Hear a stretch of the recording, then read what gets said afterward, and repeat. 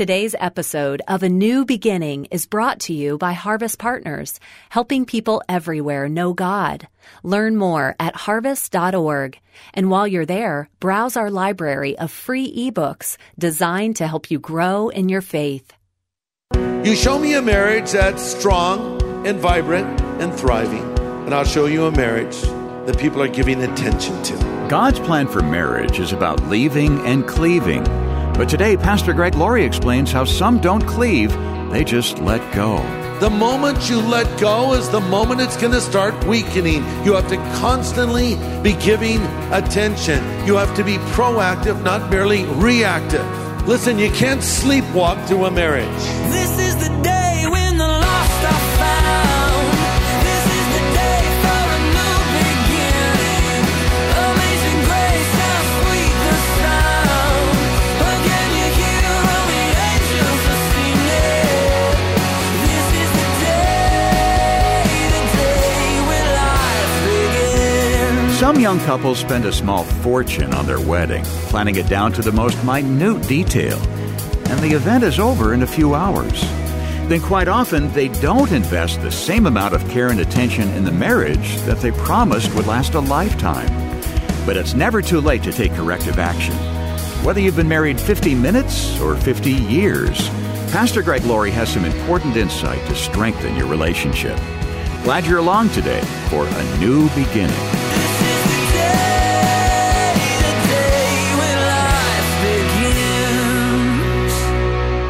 This culture, this world is not going to tell you how to have a successful marriage. I'm not going to look to culture for cues on how to have a successful marriage, but I am going to look to a reliable source, the Word of God, that tells us everything we need to know about how to have a strong and lasting marriage. The Bible tells us everything we need to know about marriage, everything we need to know about singleness, everything we need to know about life in general. Now, I want to give to you the secret of a successful marriage. So if you have a pen, I want you to write this down. If you want to have a successful marriage, do this. 2 words. Marry yourself. Seriously, I did it and it worked really well for me. Let me explain. As you know, my last name is Laurie. Yes, it is a girl's name. And I didn't enjoy that growing up, by the way, especially when I was in military school and everyone is addressed by their last name. So I was just Laurie. So when I met Kathy, my wife, now she's going to have 2 girl names, Kathy Laurie, right? And people still to this day mistakenly call Kathy Laurie. They'll say, oh, hi, Greg. Hi, Laurie. And they mean Kathy, but, they get confused. Okay, whatever. So going back to our wedding day. Pastor Chuck Smith, who of course is with the Lord now, married us, and he took us to the vows. And then when we finally came to the point where he pronounces us man and wife, and you kiss the bride, he says, I now pronounce that Greg and Laurie are man and wife in the name of the Father and of the Son and of the Holy Spirit. So I married myself. That's the secret. It's worked very well. You might try it. And our marriage, like any other marriage, has faced challenges. It faces difficulties. And we've gone through storms like any other person that's gone through storms.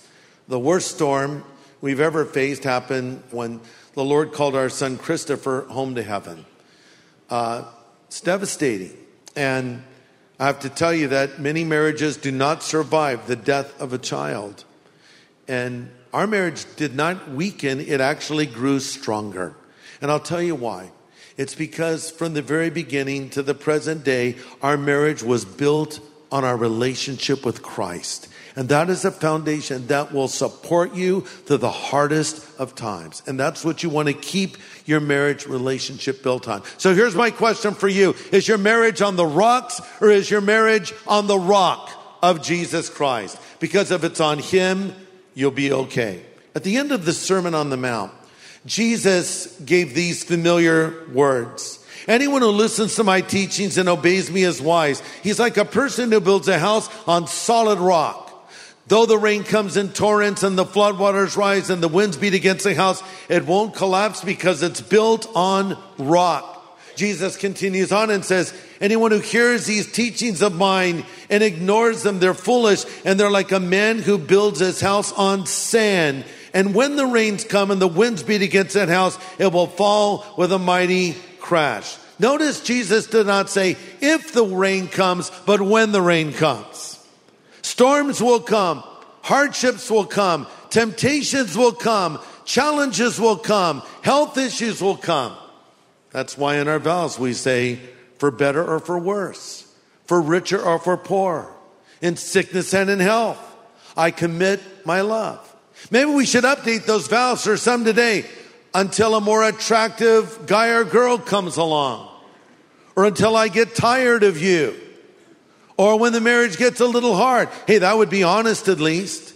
But if you've made that commitment to your wife or your husband, you need to stand by that commitment, because the storms will come. And I want to tell you a little secret. One day when your life comes to an end, if you have the luxury of a deathbed, here's what's going to matter to you. When people are on their deathbed, 3 things are important, really 2. Faith and family, and a distant third is friends. Faith, family, and friends.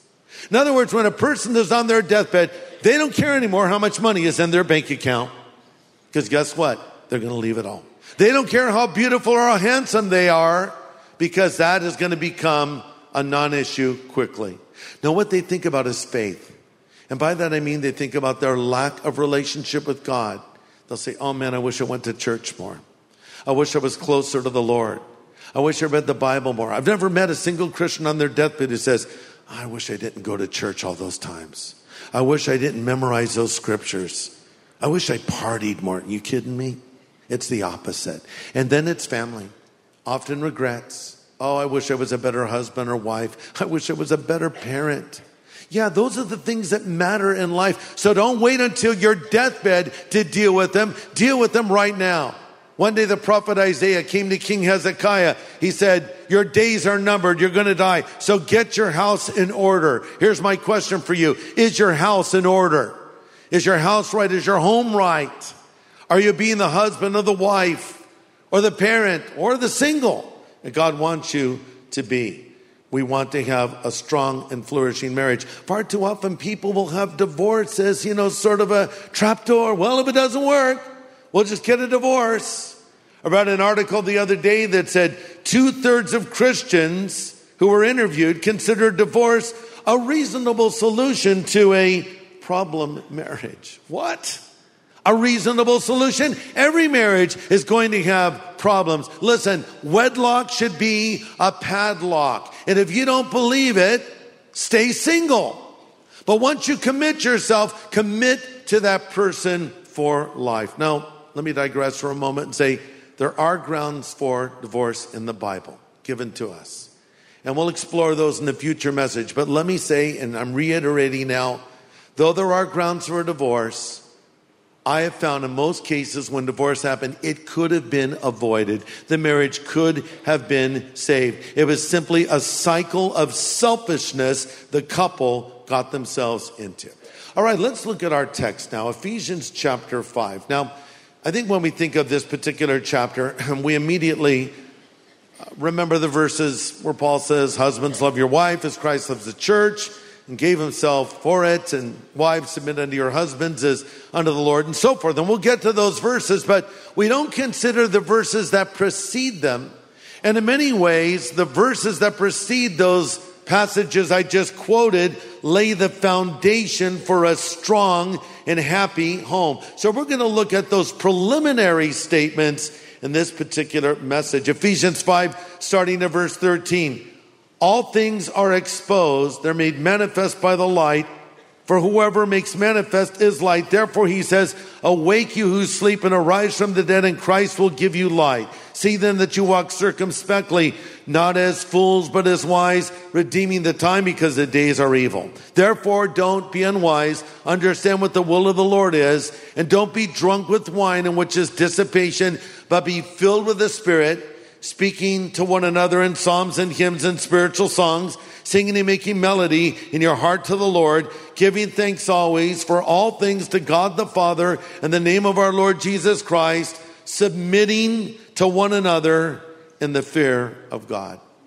So if you're taking notes, here's some takeaway truths, some points. Point number 1, if you want a successful marriage, shine the light of God's word on it. If you want a successful marriage, shine the light of God's word on it. Verse 13, all things are exposed and made manifest by the light. Whatever makes manifest is light. You know, when you lose something, you turn on the light. I don't know why, but I'm always losing things in my car. You know, my wallet drops between the seats, or I misplaced a burrito from a year ago, and where is it?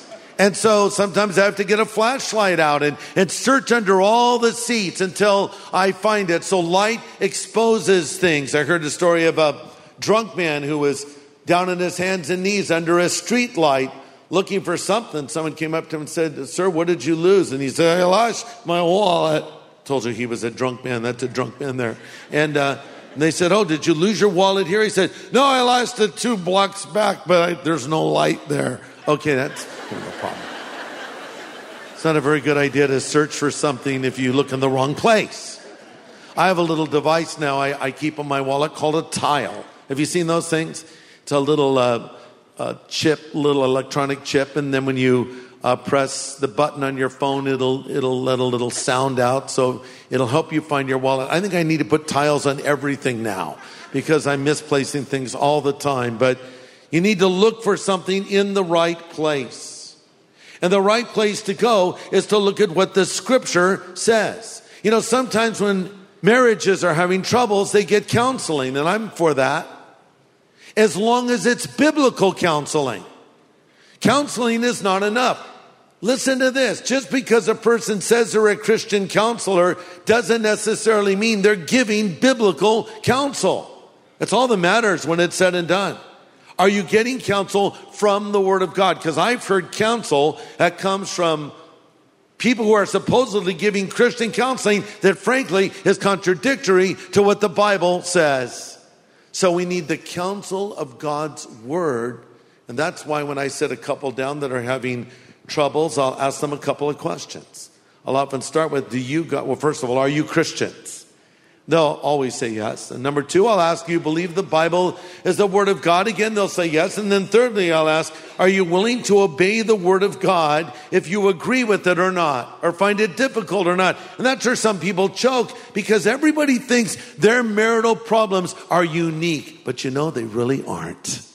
And after a while, you see these are similar patterns that happen in people's lives because they disregard what the Scripture says.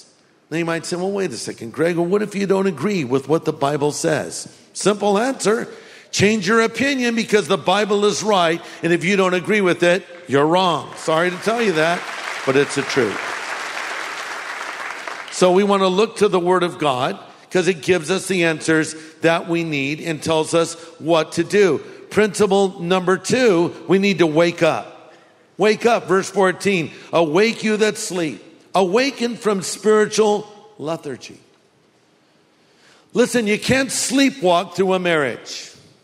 You show me a marriage that's strong and vibrant and thriving, and I'll show you a marriage that people are giving attention to.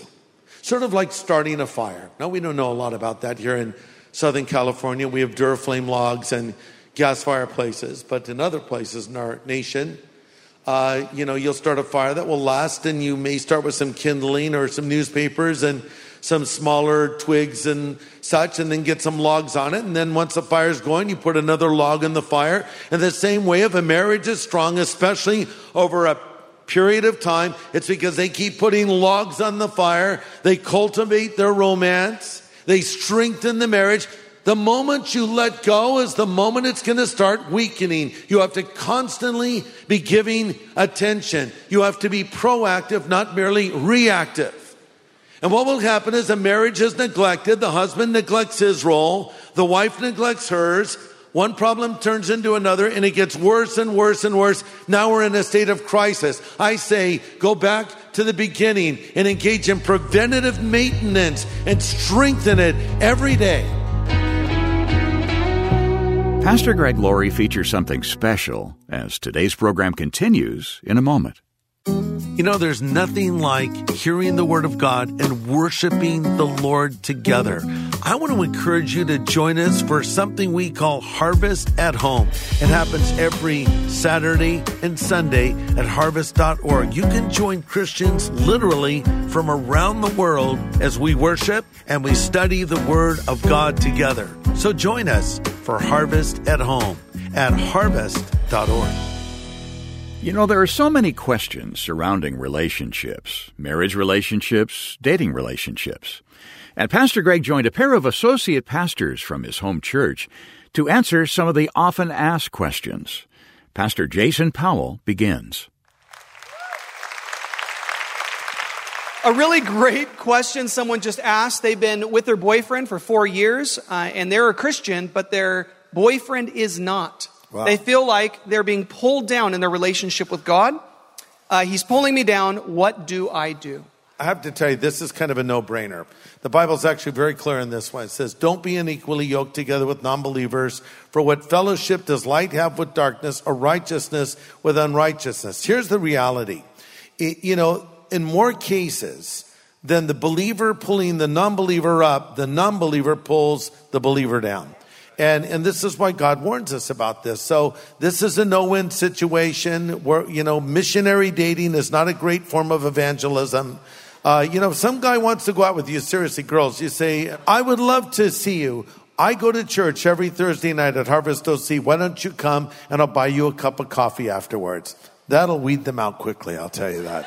But hey, if he shows up, great. He's not a believer? Wonderful. Sit next to him or her in church. Let them hear the gospel. So that's a good opportunity. But the whole go out with them and then you get into a relationship with them. And next thing you know, you're going down a road you don't want to be going down. So that's pretty clear, that one. And what better place to meet your spouse and connect with your spouse than in the church? I met my wife at a Bible study. Actually went to school together before that, but reconnected with her at a home Bible study. You met Mom while you were at church. How many of you met your spouse here at the church? That's awesome. That's right. What better place could you think of to find somebody? Not at the bar, not out at the club, not out at the beach sunbathing. It's like, who knows what this person's all about? You come to the church, they're going to have that worldview. You know you've at least got that foundation to work from. That's right. Last question here, and it has gotten texted in a bunch of times. It says, what about single moms? Should their priority be their kids or trying to find a father for their kids? I'm confused. What should I do? Well, I would say, first of all, the priority should be their relationship with Jesus Christ. First of all, be close to him. Jesus makes a wonderful promise in the Sermon on the Mount, Matthew 6:33. He says, seek first the kingdom of God and his righteousness, and all these things shall be added to you. Contextually, Jesus was talking about non-believers. He was saying, don't be like the non-believers who only worry about what they're going to eat or what they're going to wear or what they're going to drink. Don't be that way. And that's what some people live for. But rather, seek first the kingdom. What does that mean? It means put God first in your life. And I believe as a single mother, you put God first and walk closely with Jesus Christ, because you're kind of having to be mom and dad there. It's a hard job. But pray that the Lord would bring that right guy along. And I think Jonathan can speak to this from experience. Yeah, I married a single mom. My wife, Brittany, and I both actually kind of came from a background where we were both living in the world as we were living a life that did not reflect wholesome living. We made mistakes, but you know what? I think that if you're a single mom here tonight, you need to know that you made the right decision. Because, as a church, we believe that we believe pro-life. We're very pro-life here. We believe that life begins at conception. Yeah. And if you brought that child to term, that's the other side of that coin. So we commend you for making that difficult decision. That's right. But as you have made that decision, now you have to raise this child. And I think that it's a good thing to want to find a father for that child. And for my wife and myself, I can only speak from experience. But as we both began to seek after the Lord, as we both began to live a life that reflected wholesome living, as we both began to seek the Lord, that's just where we happened to connect, was at church, at a Bible study. And it began just really as a friendship, hanging out in a group of friends. And then it developed more into a relationship. And then we ended up getting married. And so I believe that the Lord has the right person for you. But ultimately, The Lord didn't bring Brittany to me and didn't bring me to Brittany when we were both living in a compromised way. No. He brought us to each other when we were putting the Lord first. And I believe right. that's the key, like you said, is we put the Lord first, and then all those things will be added That's unto right. us. Yeah, that's right. In the book of Genesis is the story of Isaac and Eleazar, the servant of Isaac's dad. Abraham went out to find a bride for him, and he found her. And he brought back the beautiful Rebekah. And it's interesting because the Bible says that when Rebekah was being brought to Isaac, he was out in the field meditating or praying. And I think it's that principle of Matthew 6:33. He's putting God first. You know, you can run after all these things and never get them or make the wrong decision. Put God first and wait on the Lord, and he will take care of you. He cares about you. I mean, if he cares about what you're going to wear and what you're going to eat and what you're going to drink, if he cares about every hair of your head, which in my case is not a lot, if he cares about, every bird that lives and dies, as Jesus says, the Father knows all these things. Certainly he cares about that person you would spend the rest of your life with. So put God first. If you're married, put God first. If you're single, put God first wherever you are. If you're just a kid, put the Lord first. If you're getting older, put the Lord first. All the way through life, that's the priority we should all live by. So why don't we pray together? Lord, we're so thankful for this time to hear what the Bible says. That's all that matters, not what the culture says. You tell us in your word, don't let this world squeeze you into its mold, but be transformed by the renewing of your mind. And Lord, as we've just thought about Scripture and heard biblical principles, that renews our minds. And we want to live your way because you will bless that. So we commit ourselves to you, and we thank you for this time to gather together. In Jesus' name we pray. Amen.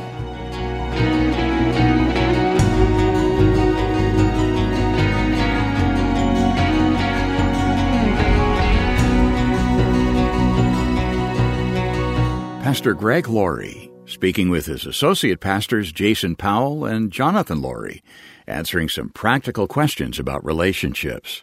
Good insight today on A New Beginning from one of our listeners' most requested studies of the past year. And then we want to make sure you know about the new film, Jesus Revolution. It's coming to theaters in just a few weeks. Of course, it's the love story of Greg and Kathy Laurie set against the backdrop of the Jesus movement of the late 60s and early 70s. It's such an effective evangelistic film. Now, Pastor Greg, many people know that Pastor Chuck Smith figured prominently in your story and the story of the Jesus movement and contemporary Christian music. That's right. Well, he's been in heaven now for almost 10 years.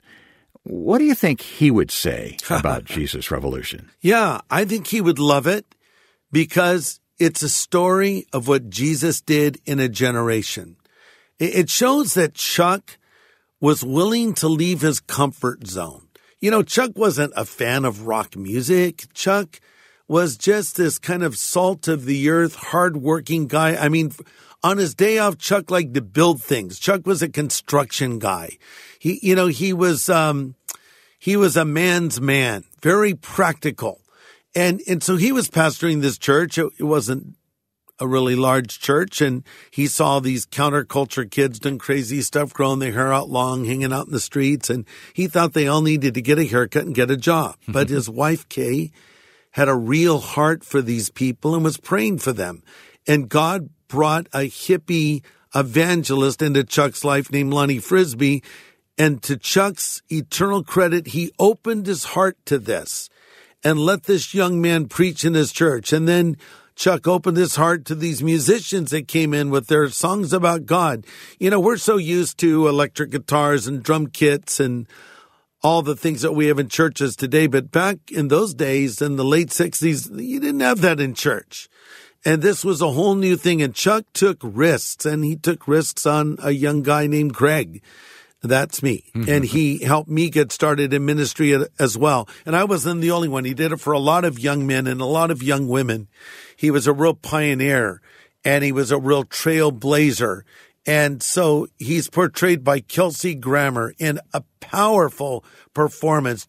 Kelsey didn't try to take on the mannerisms or voice inflections of Chuck, which were very distinct, but he captured the character and sense of it in an amazing way, and you'll love it. And so if you know Chuck, you'll say, oh, well, you know, Chuck sounded a little different, but that's not the story. The story is what Chuck did, and that is reflected in this film.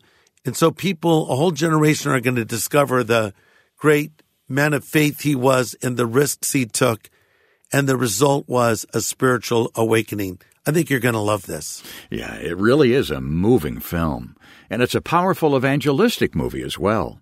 Plan to bring someone with you who needs to meet the Lord when this film opens on February 24th in theaters across the country. When you come out to the movies and support this film, you help us tell the story of the past to a whole new generation. But more than that, you just may plant the seeds of the next spiritual awakening, like we saw during the Jesus movement. If you appreciate the work we do in sharing Christ in surprising new ways, we hope you'll partner with us. Would you consider that? If you can make a donation right now, we want to send you Pastor Greg's book called Jesus Revolution. What a great resource to help you enjoy the movie even more. You can donate today by calling 1-800-821-3300. That's a 24/7 phone number, 1-800-821-3300. Or just go online to harvest.org. Well, next time, more insight from Pastor Greg's message called Home Sweet Home. Join us here on A New Beginning with pastor and Bible teacher Greg Laurie.